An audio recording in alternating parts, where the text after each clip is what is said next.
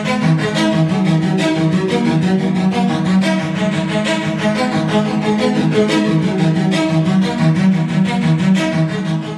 yes, we're back, and you know what time it is. It's time for another episode of the 3-in-1 podcast. Joining us from Cleveland, Ohio, it's Ian Lamont Morgan. What's happening, good people? Did you vote? That's what I want to know. You better had, and I'm sorry for the disrespect, International Ian Lamont Morgan. It's okay. I'm full of forgiveness. And from the capital city, it's your boy Malcolm Morgan. Our good brother Keith will be joining us a little bit later, so we're going to hold down the fort for a little bit. As you guys can probably tell, we are recording this on Tuesday night. It is election day. I would encourage you to vote, but it is probably illegal at this point, so I hope that you voted before now. Where is Jeb Bush when you do it? So, all right. Sorry. I don't want to talk about depressing things and people. Speaking of depressing things and people, man, it has been a whirl of wind in Cleveland, maybe figuratively and literally. We're going to start off with a little bit of NBA news. The Cavs are in disarray. One win so far through, is it 8 or 9 games? We are in I believe that we are at 9 games. And Ty Lue was fired. It is official now that Larry Drew will be the interim head coach for the remainder of this season with a partial guarantee for next season. But Ian, I just want to get our Cavs update from our Cavs reporter live outside of Quicken Loans Arena right now. Not all of that. Ian, what is the mood right now in Cleveland? So it's strange, man. Of course, having won one ball game this year, it's not good. But it's been the wackiest kind of progression of things happening that I could have possibly imagined.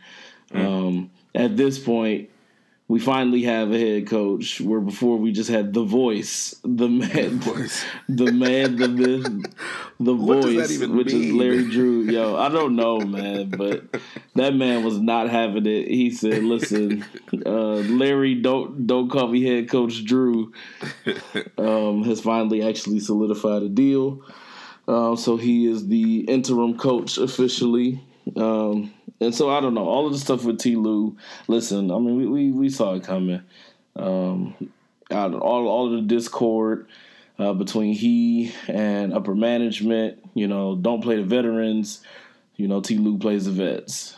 Just the fact that you had a roster split down the middle from guys who had won championship, and then you got guys that are just coming into the league. T. Lue, he was not highly favored in Cleveland, and most fans will tell you that. Most pundits will tell you that. But for him to go out the way that he went out, they may as well have let him go before the season started. So it just got strange. So he goes out the door. Also, shout out to Damon Jones and his soup. They got fired as well. They had to go with T. Lue. And so you get this weird back and forth going on with Larry Drew. Not only that, K-Love is out, and we'll probably never see him in a Cavs uniform again. That's my prediction, is that they are going to shop K-Love hard for assets, because at this point, the secret's out, the cat's out the bag, the Cavs are tanking. And, I don't know. So we'll see what happens with that. But now you got guys talking about Colin Sexton can't play. There's so much going on. I don't understand that. He's 10 games, 9 games, 10 games into his career. Yeah, man. And we talking about guys can't play on this team of all teams. Like, it's not like y'all should be out here just, y'all are killing it, and y'all are the authority of basketball right now. Like, at this point, y'all have won one ball game. Like, y'all all can't play. Right. So, man, it's tough. It's tough to deal with. It's tough to sit back and watch the team after 4 straight finals trips. For the situation to be like this, but I mean, it's reminiscent of when LeBron left. Back in, what was that, 2010? Yeah. Just minus Kyrie. So here we are. I'm down for the home team. I said it when LeBron was here. I've been a fan since blue seats at the gun. You know, we gonna keep our fandom strong. But my only hope, and I'll wrap it up here, is just for competent leadership. They're in the same position that the Browns were before John Dorsey came in. Just sans Dan Gilbert. And so that's going to be that's the biggest hurdle, is for them to draw quality and competent people to come to Cleveland while Dan Gilbert is still here. So I want to do a little trivia game with you. If we take Kevin Love and his stats off of the board, who is the leading scorer for the Cleveland Cavaliers? I would have to, is it Tristan? It is not Tristan. Okay. He is not in the top 5. Oh man, it was a wild guess. Trust me. If not K Love, I would have maybe. Don't say it's Jordan Clarkson. It absolutely is Jordan Clarkson with a whopping 15.6 points per game. Fitting for Jordan, man. I mean, the Tats. Listen, the Tats do what the Tats do. You know, my man left looking baby faced. He came back, looked like he had been in the streets tough. Oh my gosh! Hey, man. I saw that picture and I was like, he has been okay. JR is rubbing off entirely too much on Jordan Clarkson. It didn't even make sense, man. It's tough, man, because that boy can score, but it's almost like he can score, but I don't know if he can think straight. Like it's true. Like that's true. But I mean, aside from that, I don't. Right now, it's looking like a dumpster fire. I'm hoping by year's end we've at least developed these cats, but it's not looking good for that. Well, I'm going to continue the trivia. Who are the top 2 players, leaders, and assists on the Cavs? You're enjoying this a lot, but I'm going to say George Hill and then Jetty. George Hill is correct, averaging 3 assists. He is leading. Okay. Second is actually Larry Nance Jr., averaging 2.9 assists. All right. Okay, this is getting more depressing. I'm sorry to our listeners. This is not how we wanted to start things out, but So what do you think? So who do you think is going to get kind of the best trade offers? Obviously, Kevin Love is the guy I would be looking to trade, because you can get probably more for him. He's on a longer deal. Still a pretty solid player in this league, especially in a complimentary role. Yeah. But what players are you looking at as possible trade pieces that can bring back some good assets? Kyle Korver's in play. Teams are definitely going to be looking for shooters. If the Lakers really wanted to make some noise as far as really getting some shot makers on that team. I mean, JR, nobody's taking his contract, I know. But I'm going to throw his name out there. I think he could garner some attention, especially if he has a string of 3, 4, 5 games, which is why I would think that the Cavs would want to play him.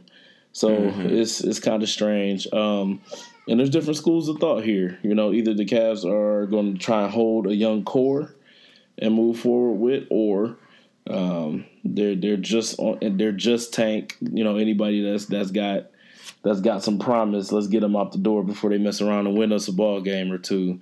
which is why you brought up Larry Nance Jr. The boy, he plays hard. He's got stock right now. I think you kind of want to sell while teams are looking to buy. They just signed him to that extension too. Exactly, and so I don't know.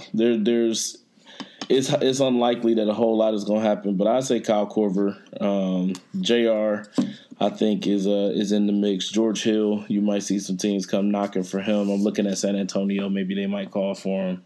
But I thought that too, because they do need a point guard, but his contract number is just too high for a player like for George Hill, or else I would be all on the return George Hill to San Antonio. But for as little assets, as healthy assets, I should say, as they have, I just don't know what they could trade that would help, that wouldn't hurt them long term. Which is why Phoenix is another name that came up for me. But aside from that, I think Jetty's hands off. I think they see him as one of the building blocks for the future. So I just don't know. It would be up to somebody to lay out a clear vision for what the future is, and nobody's doing that. Everybody's still in that deny tanking mode. So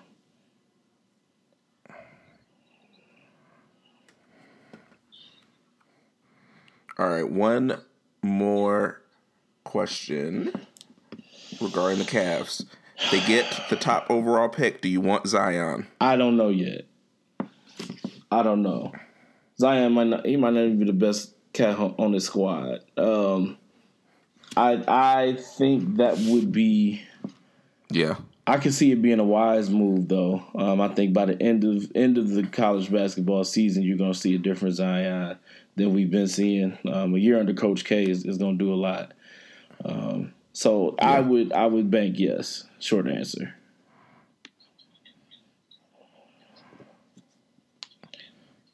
Yeah, between him, I mean, the top overall pick is probably coming from Duke. Between him and R.J. Barrett, Zion is just. I have concerns about his weight and what position he'll play at the pro level, but from all accounts, people are really impressed with how he's looked so far. And R.J. Barrett just looks like another one of these athletic wings who can, do a lot of the ball handling, playmaking, and shooting. I'm a bank on. So I think selling tickets is going to come into factor as well. Dan got to get that return on his investment.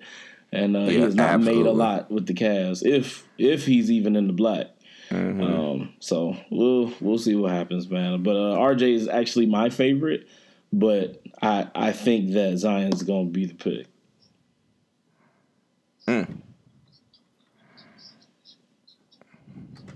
We'll see. Well, let's go to another tough situation. The Minnesota Timberwolves. Jimmy Butler somehow is still a Timberwolf, despite all of his efforts. They have not gotten rid of him yet. This has been a really fluid situation. Obviously, we had the big issue at practice before the season started. We talk about practice. It's exactly what we're talking about. and then they had the interview, and then rumblings coming from the team, and then he's about to be traded, and then he's not going to be traded. Well, we're going to trade him. Oh, Jimmy's going to sit out. This is a part of his 6-week plan to get off the Wolves. And it's led to a lot of mixed results on the floor. Obviously, it's well chronicled his issues in relationship with Andrew Wiggins and Karl Anthony Towns, and especially in the early part of the season, Karl Anthony Towns just looked broken, just absolutely destroyed. Not getting shots. I think the first game of the year he fouled out. Didn't have a lot of points or rebounds. His averages aren't where they should be. So my question is, how much longer do you see this situation ending? Or, excuse me, how long do you see this situation continuing? And what will be the ultimate result? And can this team pull it together with Jimmy or without Jimmy and be a playoff contender? It's donezo because you're right. Karl Anthony Towns, he can't get right. You can see the wheels turning too hard, steam coming from his head on the court. There was that game where he fouled out, but he's just having ineffective games. Like, what was it, last night? They played the Clippers, and he put up, I think it was like 20 and 12. And you look at that stat line and be like, oh, okay, cat balled a little bit. But not really.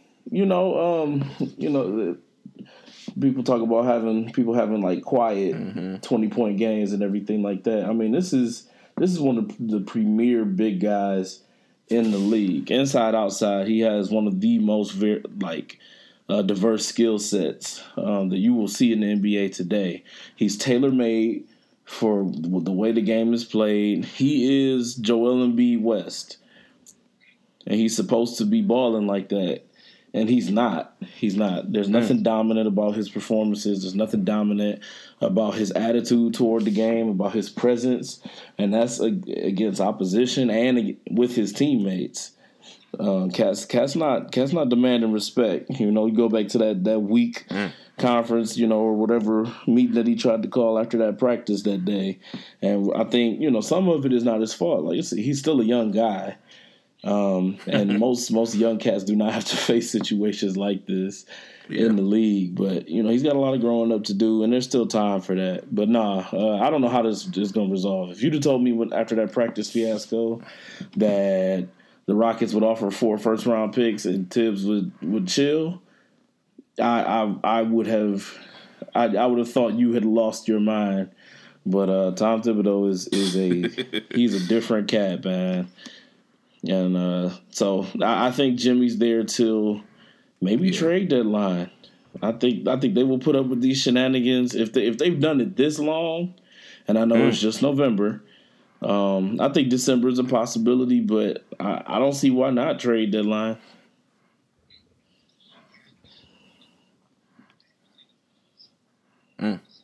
Yeah, I hope so. I have to think it's going to be somewhere around December 15th. That's when players that were signed in the offseason can be traded, and so I think that's when things might heat up a little bit.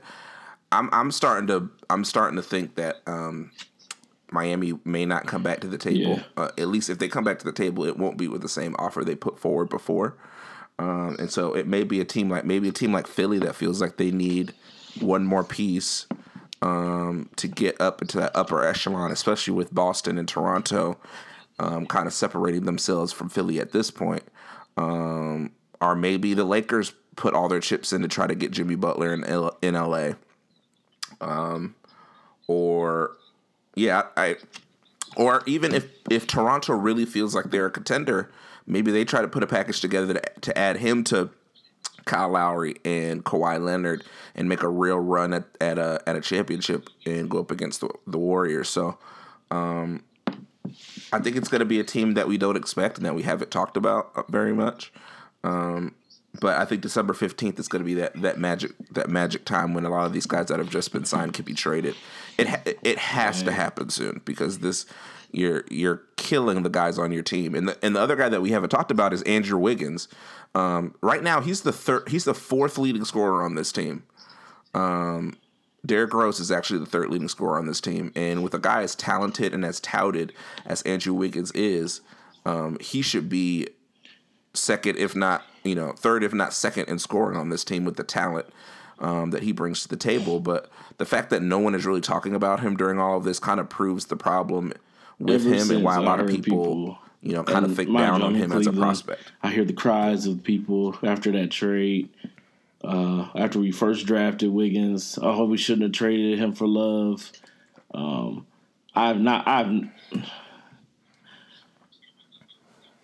With this, LeBron would have choked him out. He would have choked him out. What can I compare it to? It's like playing. Oh gosh, I don't know a comparison. I mean, it's like being in a situation where this guy has the key, and he will not unlock the door. He fumbles the keys. He drops the keys down the dishwasher. It's God. He's the most. Right. It's like if Neo never became the one, and everybody's like, "You're the one," and he just and the Matrix is just him never becoming the one and getting beat Trinity. up all the time. I don't know what to do. No, all of that potential at this point. You're right. I've decided to stop talking about Andrew Wiggins altogether. He's all-star talented, but he's performing like Lamar Murray past his prime. Like, it's a waste. Wow. Sorry, but it's a waste. At this point, it's 4 years in, we can say it. It's a waste. And I think yeah. And here's the thing: he's still a good player, but for being the number one pick, and then when you take into account what they're paying him, that's where the disconnect is. When you're paying a guy max money, averages of 16.8 and 3.6 rebounds and 1.5 assists, it's just not. It's not going to cut it. You expect that guy to be up in the 20s and be giving you rebounds and assists. And then we're not even going to talk about the defense, which has just been – it's inexplicable how bad he is on defense. So at this point, you got to believe it's just between the ears with him that he just doesn't have what it takes. And that was one of the knocks on him coming out of Kansas is that people didn't know if he had that drive and desire to be a great player. This is going to sound crazy. I knew it ever since the way he put his hands on his hips. It was a dead giveaway. Because he does like the reverse hand on hip thing. And it's, he's like grabbing his pelvis. And I'm like, hey, man. You know? But no, he's a career 19 point per game. People might be saying, what are y'all talking about? He averages 20 points per game. The guy he inspires nobody. Let's start there. There's nothing to rave about. He's not leading your team to victory. He's gonna be streaky. He's averaging this year it looks like 31 minutes per game. He's good for 20 of those minutes, and gets his points, gets his stats off of that, and does not. He just does not come through. There's nothing clutch. Like you said, it's passionless play, and so he's the anti Jimmy Butler.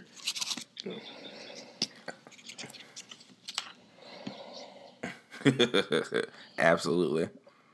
So yeah, it'll be interesting to see how this plays out. But if this doesn't get resolved soon, you worry about losing those two young players. And losing the locker room, and then on top of that, falling out of playoff position before you even trade Jimmy Butler. Do you think anybody's matching Houston's offer?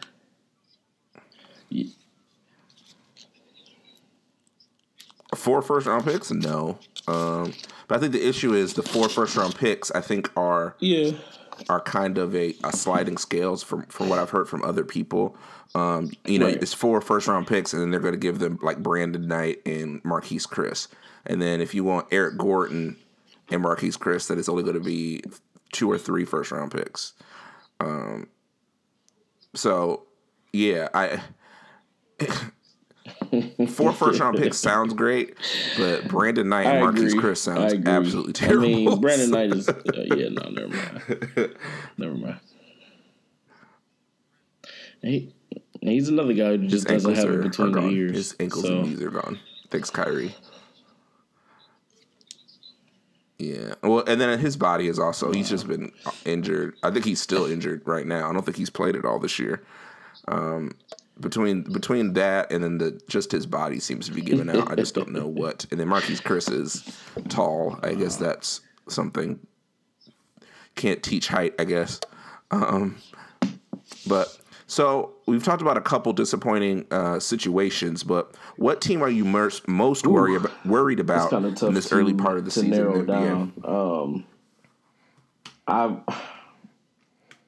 I'll tell you what. You go first. I want to be responsive in this spot.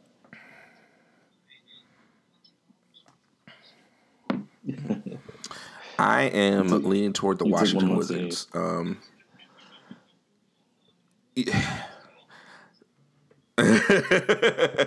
Well, you look at this team and it's man, you have John Wall, Bradley Beal, two, an elite backcourt when you put them together. Otto Porter, maybe not elite, but in today's NBA is a pretty solid player. Can play either forward position, 3-and-D, gives you all of those things.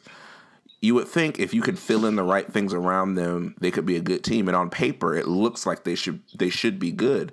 But you see them play, and there's no communication, especially on defense. Defense, they just completely get washed. John Wall and Bradley Beal have admitted to never being friends, and it shows up on the court almost daily.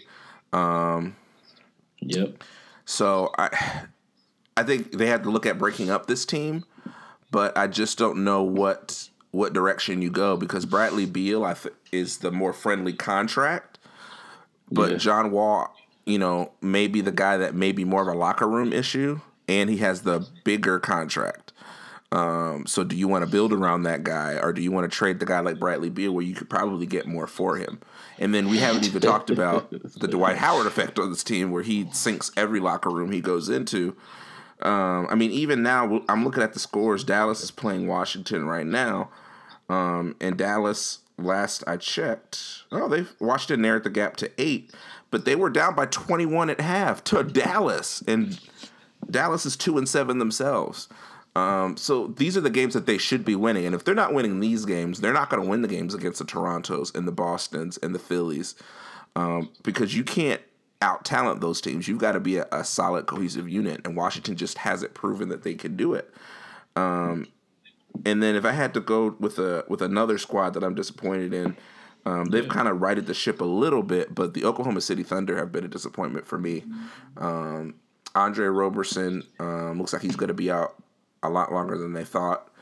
Paul George just hasn't quite gotten right, and now Russell, missed the early part of the season, has come back, and now he's out with an ankle injury that we're not sure how long that's going to be or how long that's going to linger.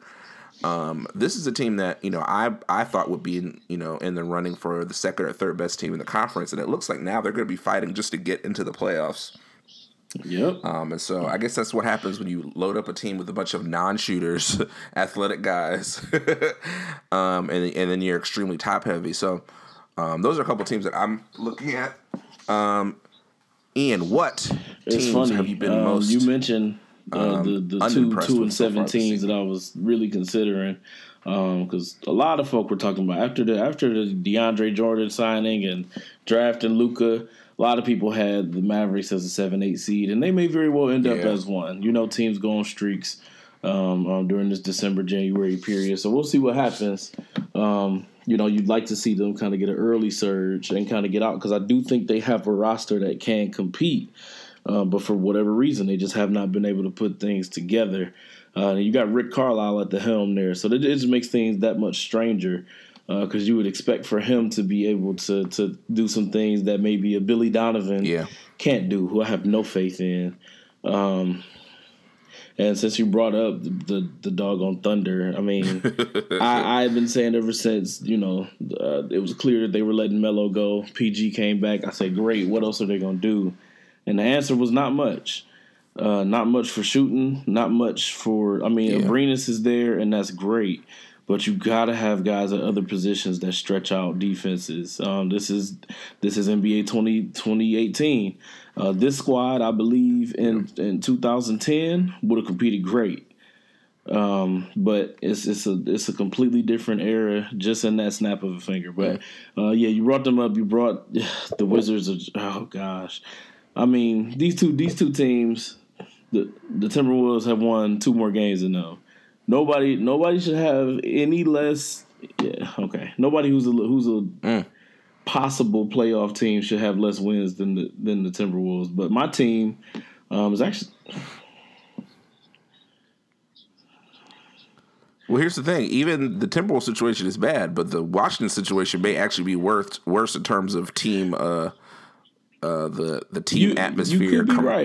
I think the Wolves may actually be a little bit better. You're a little bit tougher on Dwight than I am. But it does have to be said, like, when Dwight leaves, there's a trail of fire and plutonium traces, like, wherever he goes. So, I mean, dude is nuclear for some reason, even though he gets his numbers. I'm going to go to Pelicans, and I could have said the Lakers. I could have said the Jazz here. I was really tempted to say the Jazz.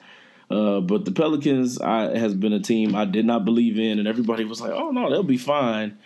Right now they're sitting at 4-6. Plenty of time left to go. But I think I saw a quote even recently, Anthony Davis saying that he has to play near perfect for this team to have the chance to win. That's not what you want to hear from your star. That is a situation. And listen, Julius Randle's balling. I didn't give him his full due, but he's playing really great ball right now. Drew Holiday, I think, has turned the corner from whatever that little 2-3 year stretch where he didn't have it figured out. So I think he's a solid point guard at this point. But this team Nikola Mirotic is playing good, but this team just does not have enough. And I joked about Rondo. I got the thing about Rondo. But he honestly did kind of put guys in the place for them to best succeed. And, I mean, honestly, I'm watching this team, and a lot of the time, Alvin Gentry's boys just look lost out there. So I don't have a lot of confidence. I think that they will bottom out. And I think we're going to be hearing a lot of Anthony Davis noise from February to from January to the end of the year. True. Well, New Orleans doesn't have to trade him until next year. He still has another year on his contract, and without Anthony Davis, they might as well sell. I'm saying noise about this type of stuff starts there's before the hammer drops. So they're gonna be thinking like, oh, well, should we move him in the summer? Trying to figure out his mindset. How does he feel? Because I think it's gonna be a frustrating year, and I don't think he has much incentive to stay. Yeah. I still think they're going to be okay. They actually started off 4-0, lost 6 in a row. I think Anthony Davis missed 2 or 3 of those games. I think they'll get it figured out. They're playing at the fastest pace in the league right now. Fifth in points, third in assists. I think they'll once Anthony Davis gets back healthy, I think they'll kind of stabilize. I think they'll be a solid playoff team. Dallas is another team that I'm surprised yet not surprised. I think that maybe they're one more year away, especially without Dirk and his leadership and what he brings as a floor spacer. You've got a lot of guys that are either drivers or around the bucket guys and not a lot of shooters. And so even at this stage of his career, Dirk still gives you some floor spacing at the 4 and helps you out with that. So I still like Dallas moving forward, but this year I think it's going to be another bad year for them record-wise. But I've been impressed with Luka Doncic. I think he's going to be a really good pro. And the Sacramento I don't know Kings why and some anybody other teams are believes dumb in for not Pelicans drafting him. turning around, but I mean, the man said Anthony he's freaking Davis. Team That's why. Like, what does that say to his attitude about his teammates? Like, you I don't know. When I read between the lines there, I see smoke and fire coming.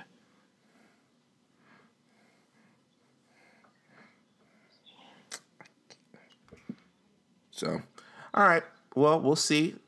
We're gonna, monitor the NBA season. We've got a lot of season left to play, people. So don't overreact. There's still time. And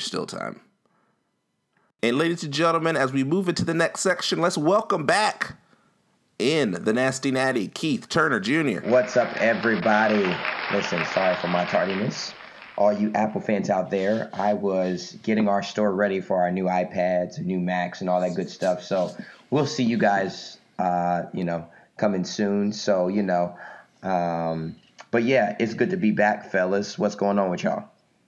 Hey, shout out to Apple, big win in court too. Got that $530-something million settlement from Samsung. All y'all Samsung users, it's like, well, Galaxy does that too. It's like, yeah, because Galaxy stole that too. Hey, I just wanted to make somebody mad today. What is that good word say? The wealth of the wicked is being laid up. God help me. Oh man. Calling Apple righteous is crazy. Yeah, right. But I feel you. Oh man. So yeah, let's get started with this college football. It was a big weekend with some pivotal games deciding some races. The big thing that happened was that the SEC championship game was clinched. Alabama whooping up on their opponent to win the West, and Georgia sealing the East by beating Kentucky. Now this sets up these two teams to meet in a rematch of the college football national title game last year, and they'll meet this year in the SEC championship. Yep.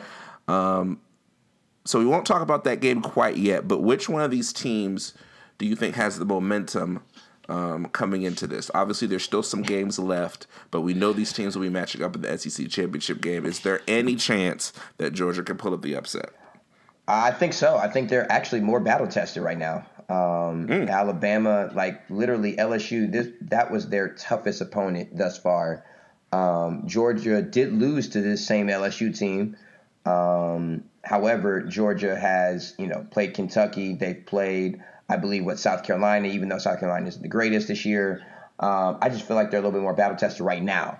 Now, of course, it'll, they both have a few more games before they get to the SEC championship game, but still, Georgia is I think it will be proven that they're battle tested. Now, am I going to say they're going to win?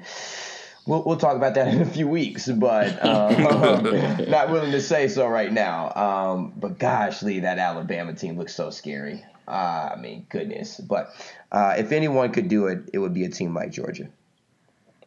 I would love to put a whole lot of stock into Georgia. I mean, solid wins over Kentucky, Florida, But honestly, when I think about them facing Bama, it's almost like flashbacks, like repressed memories of them in that LSU loss because it was just such a bad loss. And I get it. Teams make adjustments. They grow from stuff. and everything like that. And if they were playing Alabama, if they were going to be in the championship game against an Alabama team that maybe goes to sleep on them, I'd feel a lot better. But I heard Nick Saban talk about how he was motivated. I mean, he's been motivated by the fans not staying. He's been motivated by. I mean, he's not one of those guys that pretends like he doesn't listen to like the news and stuff like that. So I mean, I think after this last game, he was talking about we had a little bit extra to prove because some of the pundits don't feel like we should be where we are. Like he's a psycho. And so I think he'll have his guys. He's a psycho. He'll have his guys ready to go. And I mean, I think Georgia still has to make sure they're focused on Auburn. Because this is, I mean, even though Auburn is ranked, I'm calling this a trap game. Because I think they can very easily just skip over what they'll have to do with UMass and Georgia Tech. And so they're looking at Bama already, and they can't afford to. Because from what I've seen, they've solidified some things on the offensive end and on the defensive end, but they can't overlook Auburn. So but neither can Alabama, because there's been some years Alabama probably should have won and they lost too. True enough, and Bama has slipped up, and we've seen it before. But I mean, Bama's got Mississippi State and Citadel, and so I think they'll still be geared up from that Mississippi State game. And focused. I'm more worried about Georgia losing focus than I am Alabama. Yeah, I mean Alabama just looks so tough. I mean Tua has just been amazing all year. And Georgia, in that loss to LSU, I think really put doubt in a lot of people's heads. But they've got the talent. They've got the running backs. True. They're really deep. I mean, they lost a running back at the beginning of the year, and they didn't miss a step in the running game. Both these teams have their rivalry game left. Auburn, is going to come in motivated. They beat Alabama last year, yep. And aren't quite having the year they want to. So they're going to be really geared up for that game. Yeah. Georgia Tech is going to give Georgia everything that they can handle. Those teams have to stay focused to stay in the race, even though they're in the SEC championship game. In order to get in the national championship game, or to the college football playoff, I should say, especially for Georgia, they've got to win out. Yeah. 2 losses by them takes them out. Now, Alabama, depending on how things go below them, they may be able to still get in with 1 loss, especially with how impressive they've been throughout the whole year. But especially for Georgia, they cannot afford another misstep before they get to the SEC championship game. Yeah, that's the other thing I was thinking is that if Bama does lose to Georgia and if they lose close, they might still be in the playoff. Yep. Yeah. They're still going to get in. A 1-loss Alabama team will still get in regardless, just like last year. Unless they lose to Citadel. Wow. Touche. But if they lose to Auburn and Georgia, they're out for sure. Yeah, yeah. Definitely. So, the other big game, the Michigan Wolverines continue the revenge tour with their absolute destruction of Penn State. Is this Michigan team for real? Are you guys believing that Michigan can make it to the playoff and possibly win the Big Ten? I'm not believing it until they beat Ohio State, period. I don't care what happens. Then it'll be too late. Then they've already done it. Nope. Yeah, I don't believe Michigan for a second until they beat Ohio State. Here's the deal. They have impressed me. Their defense is for real. We've talked about it on this show already. Higdon is a monster. The holes that the offensive line gives for this guy is unreal. Shea Patterson is really, coming to himself as of late. Him being a dual threat, rushing the ball, finding receivers. I'm honestly just going to be concerned with if a team, loads the box and really shuts down their run game, what that's going to look like for Shea Patterson. But like I said, they can keep winning all they want, and that's great. But I'm circling that game when they visit Columbus, the capital city, as you will, Malcolm, and yes, and play against my Buckeyes. If they beat us, then yeah, I'll think they have, and then I'll think they're for real. But thus far, they're for real. But at the end of the day, Shea Patterson and Harbaugh and everyone on that Michigan team knows if they lose to Ohio State, this season is still a failure. Period. Oh, Lord, forgive me. I don't like that we've had to have these conversations about Michigan 2 weeks in a row, or two pods in a row. I don't believe what I'm about to say. I definitely believe Michigan is legit, and I would rather, at this point, oh my gosh, I would rather see Michigan in the playoff than Ohio State. Wow. Yeah, Now listen, that's not a yeah. I mean, I almost agree with the way they're playing and the way the Ohio State's playing right now. I would almost agree with you. it's logical, right, Keith? It Yeah. just hurts from the soul. I feel hollow right now. For sure. I mean, the defense is legit. The run game is legit, and they're legitimate. Without some of the wishy-washy back and forth that we're seeing from Ohio State right now, I can't believe in that defense. Nope. At all. And then the fact that I can barely believe in the offense, the fact that Michigan trounced Penn State, the same Penn State that we edged out a victory over. Now, that was on the road, though. I think this is a completely different game on the road at Penn State. True enough. I still think from what I have seen, I'm looking at a superior football program this year. Mind you, I'm not talking about the talent. I'm just talking, I honestly think it's coaching. I think, maybe these Buckeyes have seen so much between what happened, early in the season with Coach Meyer, and then literally pretty much playing better under Coach Day, and then having to go back to things. And I don't know what the reason is, but I'd rather see Michigan. I believe in Shea Patterson. I believe in that defense, and I do think if they go ahead and win on out, I want Ohio State to win. Let me say that, but I just believe in Michigan State. I can't talk about this anymore. I'm done. All right. Yeah, first of all, this defense is one of the best defenses, if not the best defense in college football. I believe they're the best defense in college football. Not just to beat Penn State, but to really control Trace McSorley in and outside the pocket. To be honest, if this Ohio State team were to go up against Michigan this week, I don't think Ohio State will be able to do anything against them, just the way they've been playing lately. They struggled against Nebraska. Obviously, the Purdue game exposed some things for them.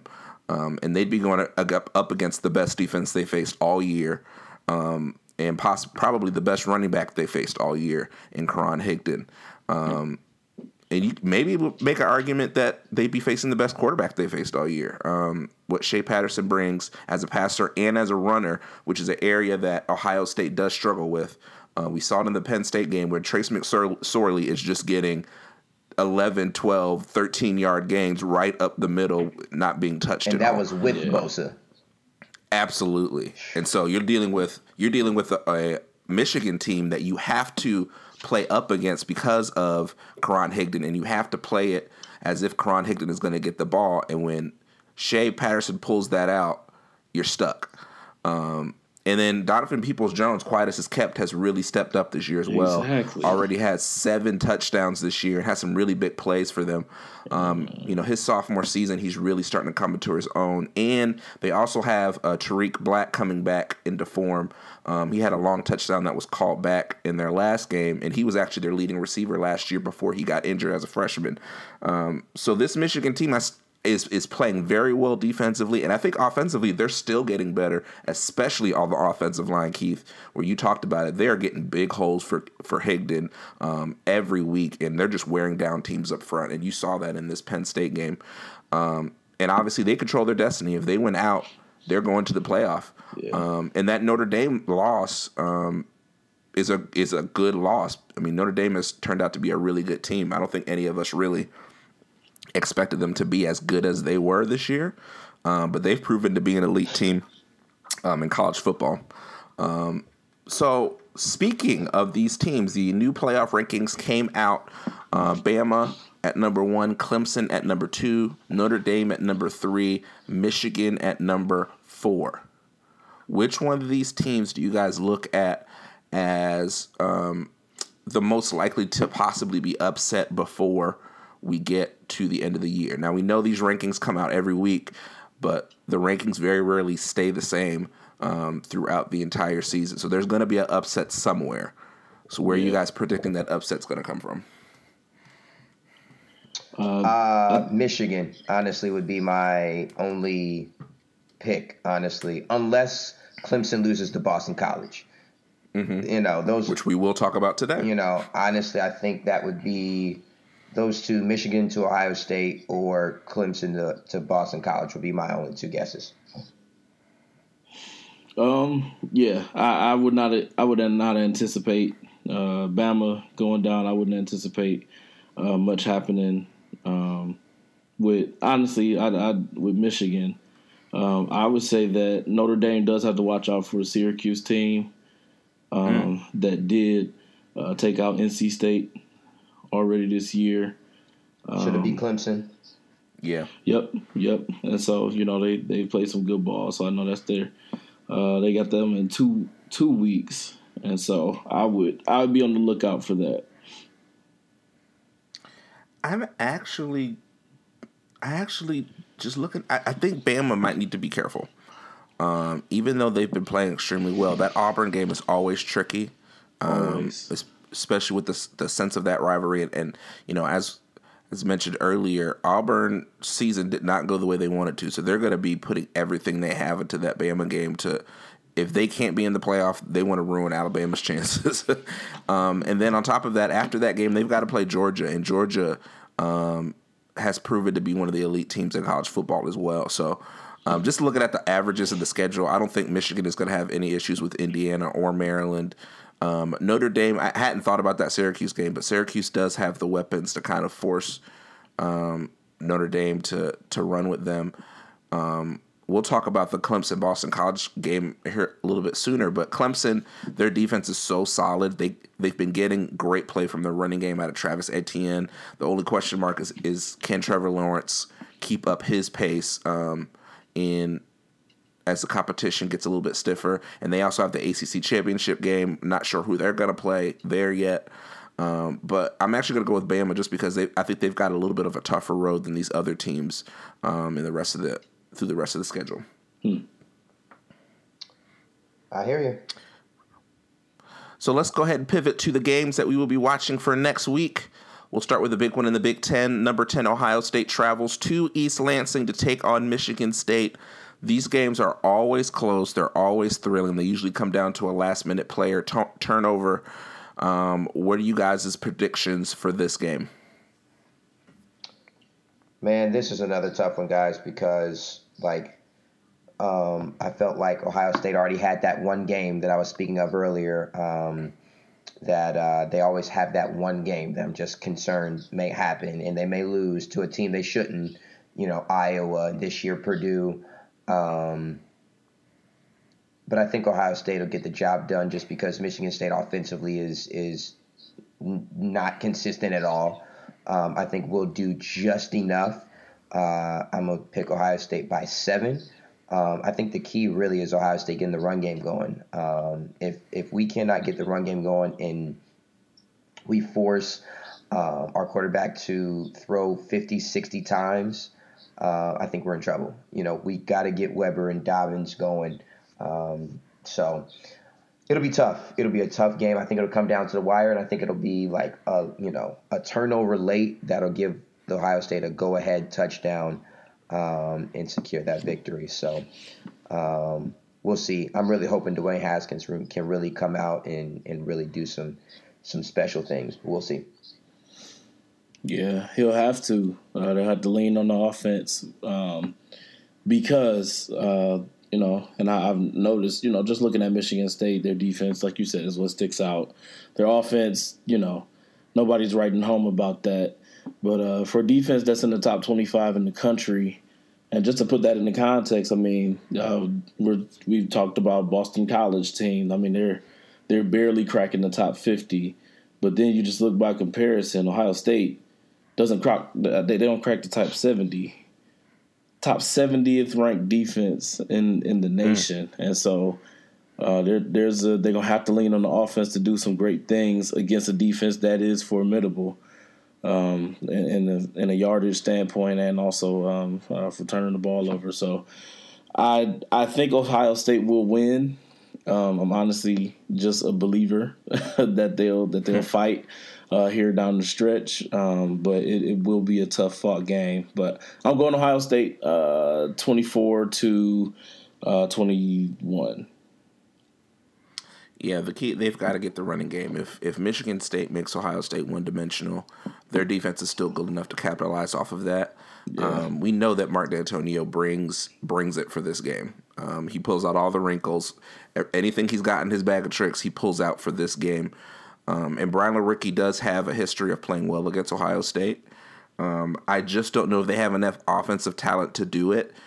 But if I'm Ohio State, they've got to take this game very seriously because they didn't, especially defensively, they did not look good against Nebraska. Nebraska was able to get some yardage and get some plays on them when they've had a struggle bus of a season this year. I'll say Ohio State wins it in a tight one, 24-21. But if they come into this game thinking they're just going to sleepwalk through it, I don't think they'll be able to do it. I think they need to be very careful going into East Lansing for this game. Yeah, definitely a red circle around this game. Yep. Absolutely. A red circle, honestly, for the rest of Ohio State's games, honestly. Let's just be real.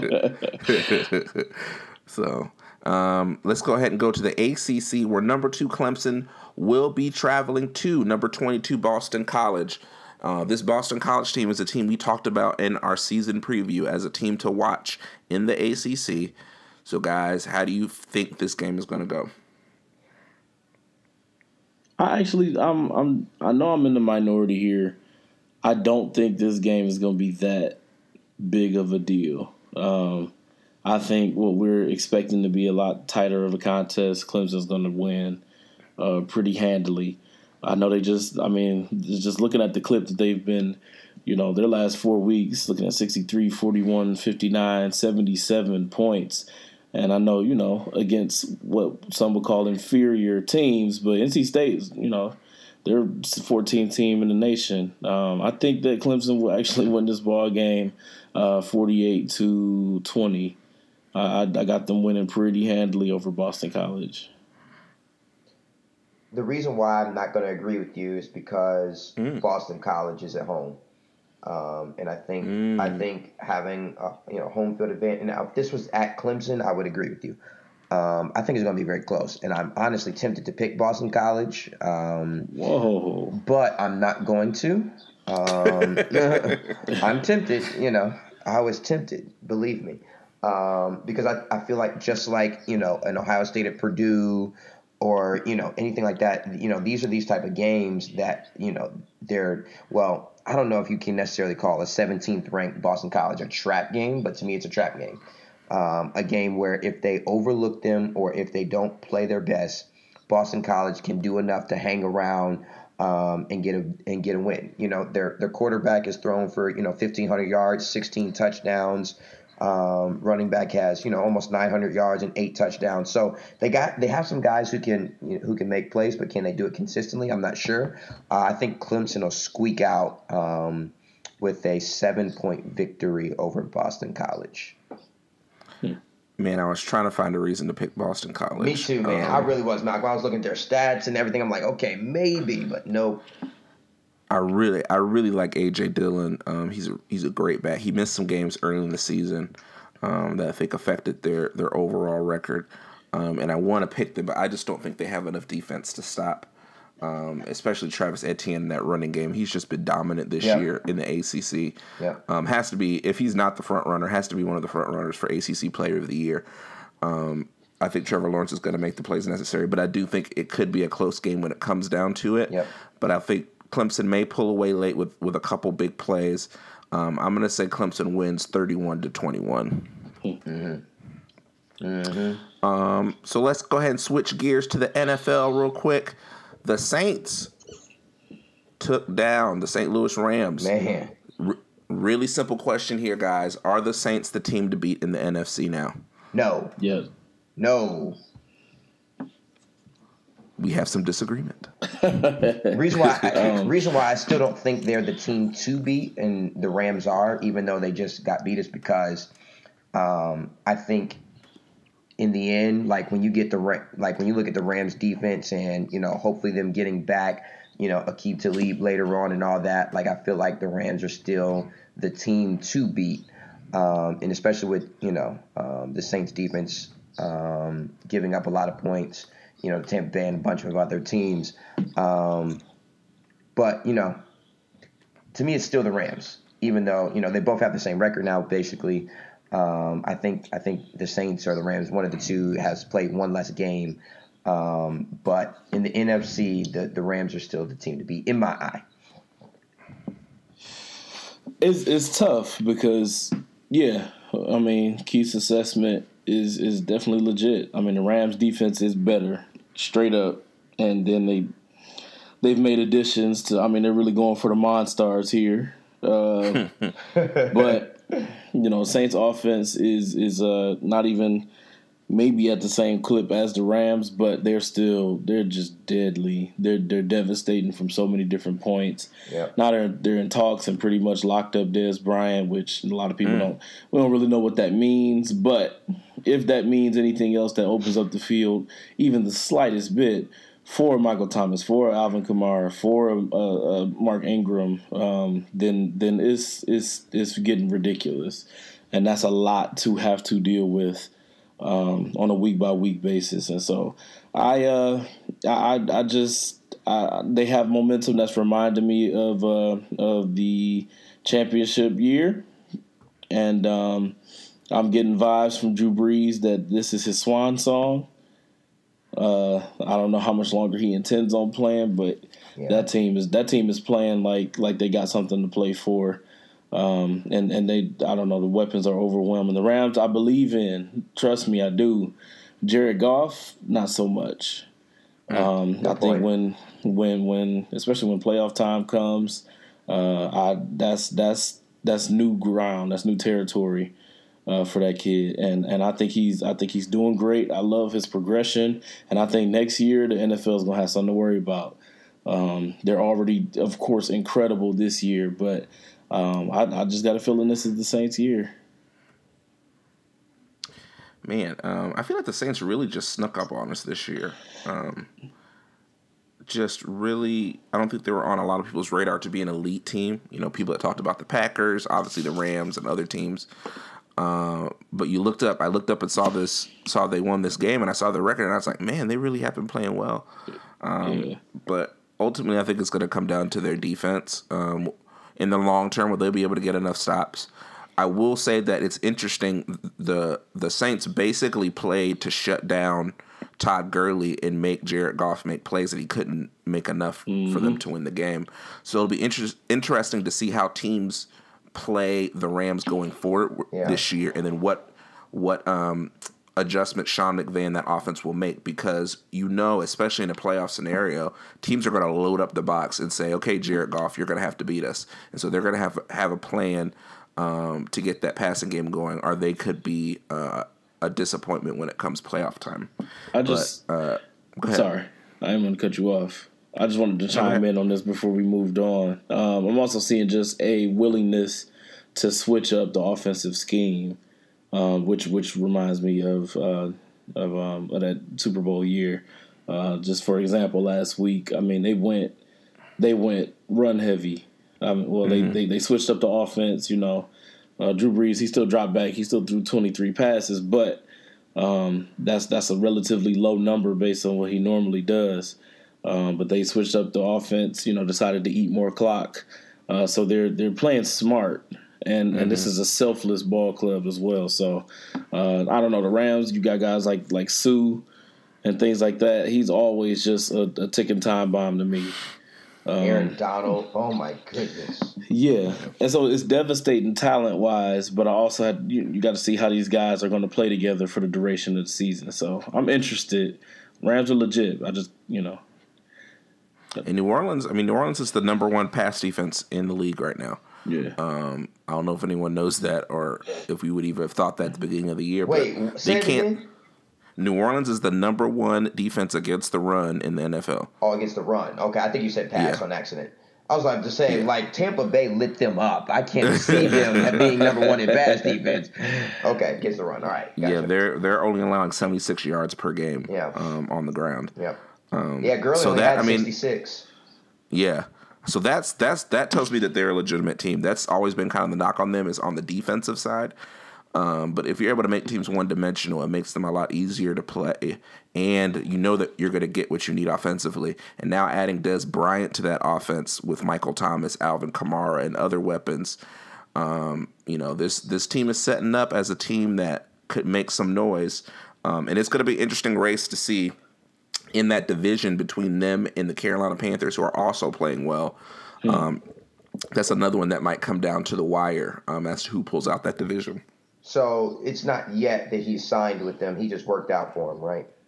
Yeah. Gotcha. Yeah. That would be interesting, man. Him and Drew Brees and Michael Thomas. And Michael Thomas just put up 200 and something yards and 2 touchdowns. Y'all, he won me my fantasy game this week. Shout outs to him. Shout outs to my boy from The Ohio State University, because that's the only good thing happening right now. Michael Thomas. So, yeah. And then the other big game over the weekend, the Patriots beating the Packers. I'll spend less time talking about the Patriots. Let's talk about the Packers. This year started off with, obviously, the Aaron Rodgers scare of an injury. He hasn't missed any games, but this team is now 3-4 in that dumb tie. So what do you guys see as the plan moving forward? Do they need to sit Aaron Rodgers if he's not healthy and kind of sit out this year, or do you think they still try to get in a position to make the playoffs and try to do something this year? Man, Malcolm, I don't know, man, because here's the deal. At the end of the day, they can continue to fight, but they're not going to beat New Orleans. They're not going to beat the Rams. Heck, and I really don't even think they're going to beat the Eagles either in the playoffs. And I don't think the problem is necessarily Aaron Rodgers. Of course, he's not 100%, but the problem is first of all, their defense isn't getting enough stops, and secondly, they don't have a consistent run game. Without that consistent run game, that forces Aaron Rodgers to be hero all the time, and he doesn't have. I mean, I think they really need to get Jimmy Graham more inserted, because he's normally a sure-handed guy, but I mean, you have guys that are hurt. Randall Cobb can't stay healthy. You got rid of Jordy Nelson. I think Allison is out for the year too. Yeah, Geronimo Allison is done. So that leaves them with Devontae Adams, who is a dog. Don't get me wrong. But then you got to have guys like Valdez Scantling and, some of these other no-name guys step up.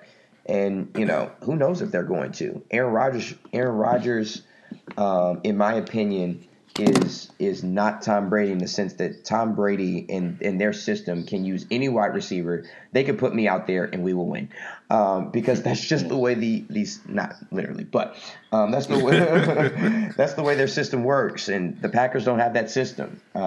So I don't know, guys. I just, I wish Aaron Jones or, Jamal Williams would just step up and be that guy. But then again, they'd also need the offensive line to block well enough. And it's just, it doesn't look good for them. And they just gave up a bunch of guys for nothing, for getting nothing Clinton back. Dix. Clinton Dix is gone. Ty Montgomery's gone. So, I mean, I don't know. I'm not feeling the Packers at all. So who knows what they're going to be able to do the rest of the year. But I don't think they have a chance against 3 or 4 of the top tier NFC teams. I mean, the big glaring issue is that they're 0-4 on the road this year. They can't win on the road. Yep. They've been playing a lot of close games. Looking at their point differential, their record is 3-4-1, but they're -12 on the year. So they're playing a lot of close games, and they're not winning any of them on the road. So that's a bad sign for this team, because even the games they have won have been last-second heroic drives from Aaron Rodgers or late field goals. Kind of these games, that 50-50 games that could go either way. This team easily could be 2-6 or 2-7 right now instead of 3-4, 3-4-1. So I mean, if I'm the Packers, Aaron Rodgers is my franchise, and if there's even the smallest chance that he could get hurt this year, I'm sitting him out, because you need him moving forward. This year, I don't like Keith said, they just don't have enough to beat these upper echelon teams. And then even in this division, the Chicago Bears are getting better. The Bears, man. And they still got to go to Chicago and face Khalil Mack again, who ate them up week 1. Minnesota they've been a little inconsistent, but they're still a solid team in the NFC. Yep. So it's an uphill climb for them to make the playoffs. And then if you already have a hobbled Aaron Rodgers, it may just be time to shut it down. And maybe they did kind of signal that by getting rid of Clinton Dix and trading Ty Montgomery, who really would have helped them even more now because he does have some experience as a pass catcher. And could probably fill in at wide receiver a little bit. So yeah, I just don't know what it's worth to continue trotting him out there if he's not 100%. Yep. You guys have exhausted the entirety of my thoughts on this subject. Peg leg Aaron needs to sit out for the rest of the year. You've already started to sell on this year because that Clinton Dix trade came out of nowhere. I did not understand what the point of it was, especially for a struggling defense. Then the Ty Montgomery fiasco. Yeah, Geronimo being out for the year, that hurts. They can't figure out the Jimmy Graham equation, which I don't know. Baffles me. I don't know what that is. Because he had a good game this past week. Yeah, and we've seen Aaron Rodgers we've seen him get great usage out of Richard Rodgers. And so the fact that you got Jimmy Graham there is baffling to me. But yeah, like y'all said, we could talk about the Saints, we could talk about the Panthers, we could talk about the Rams, but they've already gotten beat by the Bears and Vikings this year. They can't get out of that division. I don't foresee that happening, even with the close games like you mentioned, Malcolm, that they've had this year. I don't see them having enough weaponry to actually make this interesting for the rest of the year. So shut it down. I'm sorry, the tie was the Vikings. But shut it down. Let Aaron get, rest up because it's not trending upward. I think what we're seeing is Mike McCarthy coaching for his job.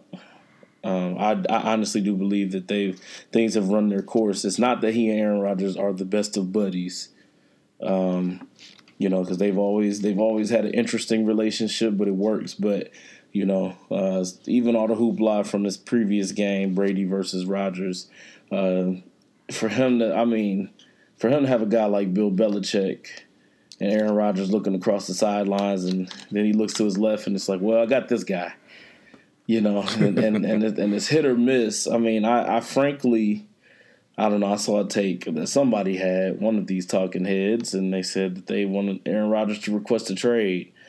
I can't say I too much Stephen disagree. A. Smith, that guy. Stephen A. did say that. And, honestly, I can understand where he's coming from. We're looking at one of the greatest talents at the quarterback position we will ever see. And he's kind of wasting away in Green Bay because they're not putting together teams that were really going to help him contend. We'll see what happens. Hopefully, I'm just really hoping Aaron Rodgers can stay healthy and he doesn't get any more hurt this year. And I hope the Packers will do right by him. So real quick, let's go through a couple games that we'll be watching this weekend. The Carolina Panthers go to Pittsburgh to take on the Steelers. Thursday night game. Steelers team still waiting for Le'Veon Bell to come back. Panthers are playing pretty well right now. Cam Newton has pulled out some late game heroics. How do you guys feel this game will turn? Hey, did y'all see Le'Veon Bell tweet goodbye Miami? We did. Did you see Mike Tomlin say we want volunteers, not hostages? Man, quote of the week. Man. We want volunteers and not hostages. Tomlin said that? Yep. Wow. He sounded fed up about it. I don't know what type of situation Le'Veon is going to walk into in Pittsburgh. Right. But I at this point, I think the big concern about this game is Ben's finger, which was already broken, and somehow he went out and carved up Baltimore, which he couldn't do in their first meeting, so it was whatever. But I think he's still kind of being evaluated because he got roughed up a little bit. If he's good to go, Pittsburgh, they're in shape. I think they're in shape, and I think they're rolling. So Carolina, I know they've been playing some pretty good ball as well. I just the questionable depth at the receiver position, even with, is it DJ Moore? DJ Moore.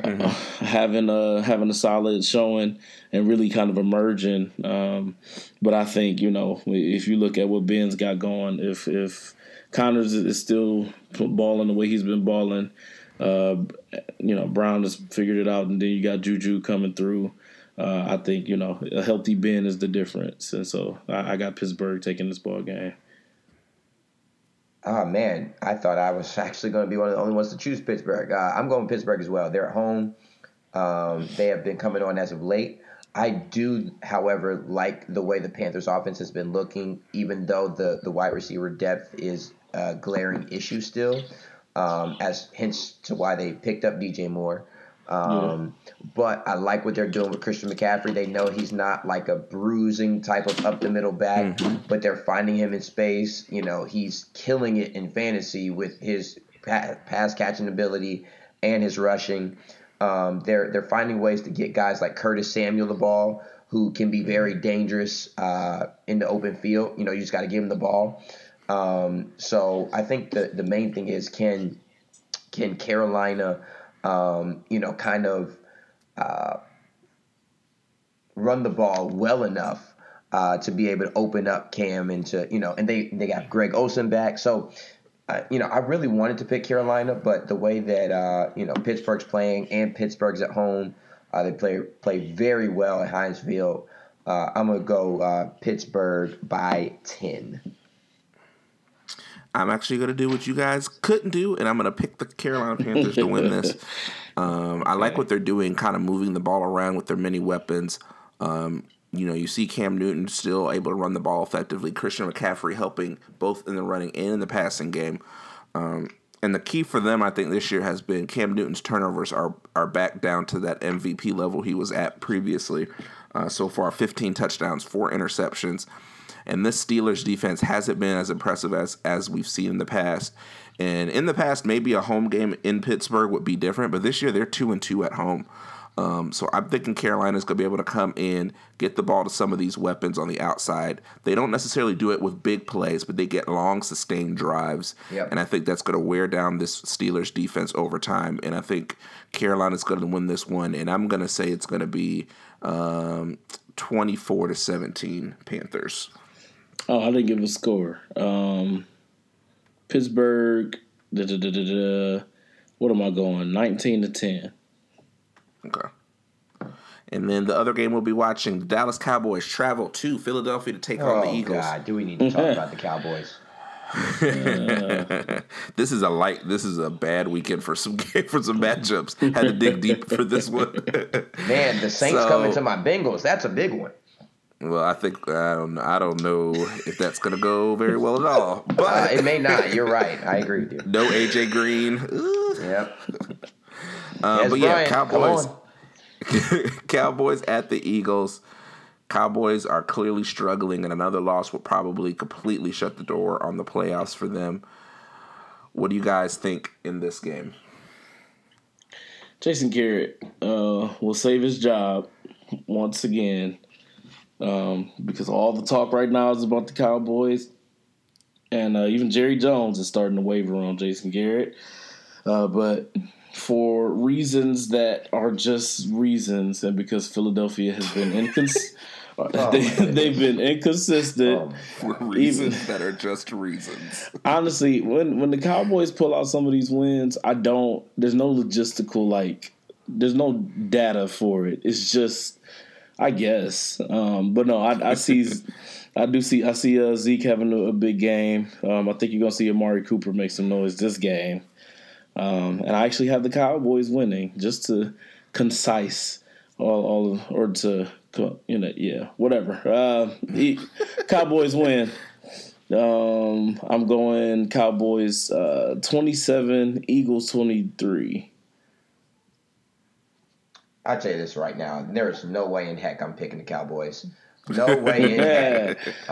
Can we first talk about Dak Prescott is definitely not the Dak Prescott of his rookie season. Absolutely. Now, of course, you can talk about him not having weapons and all that. No, he's missing some clear throws, too. Not making good decisions. The The Cowboys defense is, okay.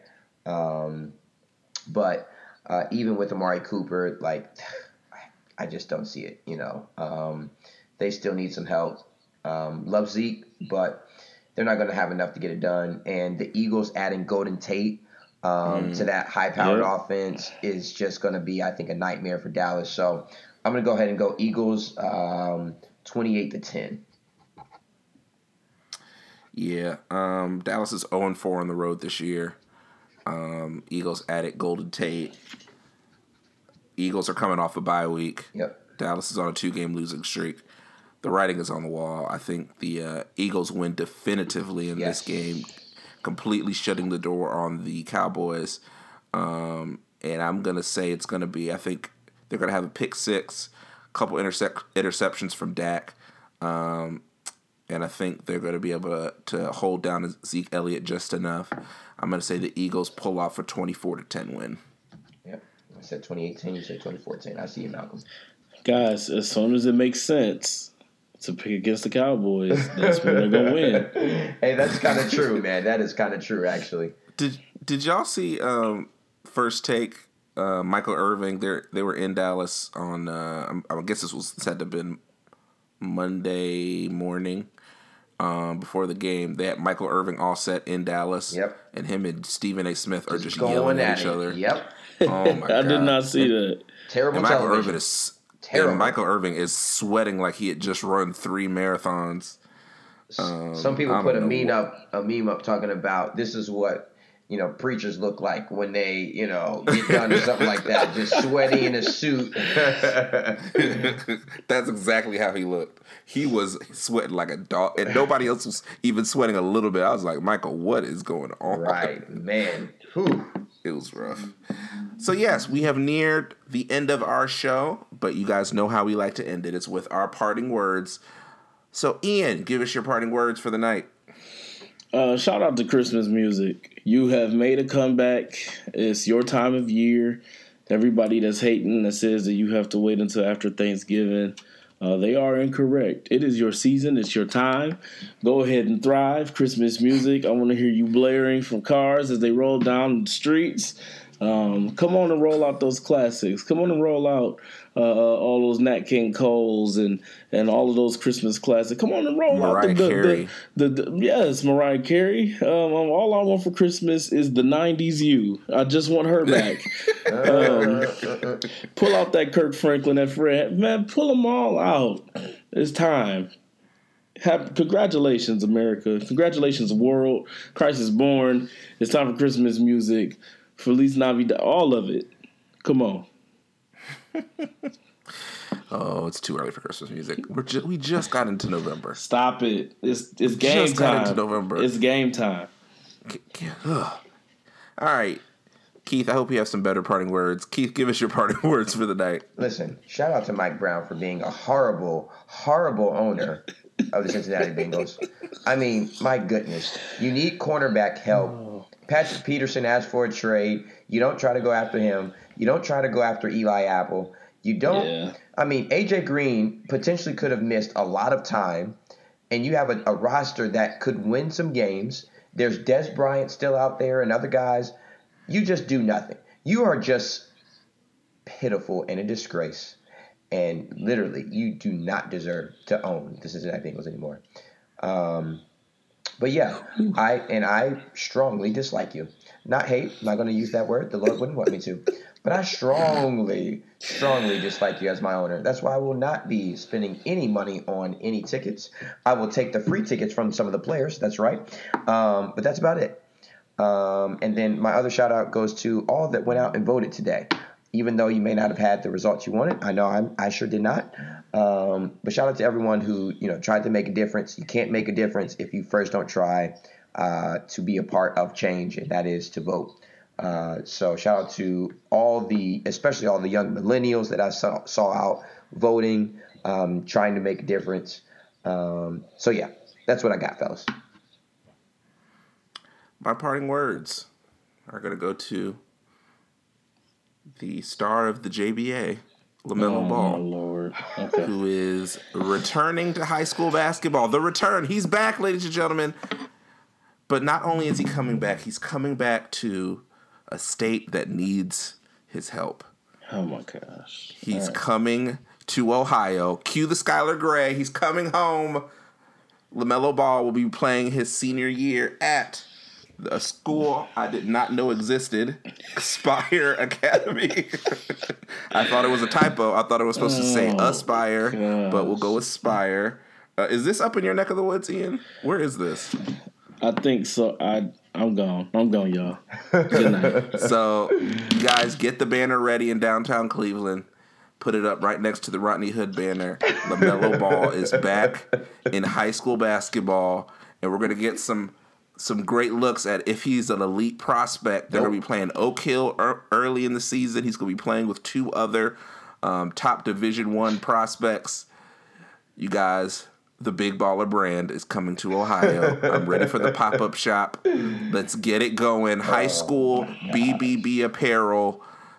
I'm so excited. I'm really not excited at all. This is probably going to be a train wreck of a situation.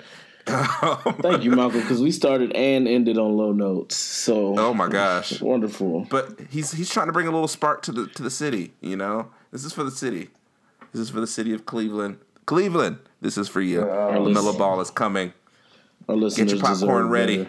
Oh gosh, get your popcorn ready. Never lost. Never lost. Anyway, that's our show today, guys. Thank you for listening to the 3-1 podcast from Cleveland, Ohio. It's International Ian Lamont Morgan. I fire LaMelo. And in Cincinnati, Keith Turner Jr. Let's pray for our defense. We're about to give up 50 this week. But it's all right. Who day anyhow?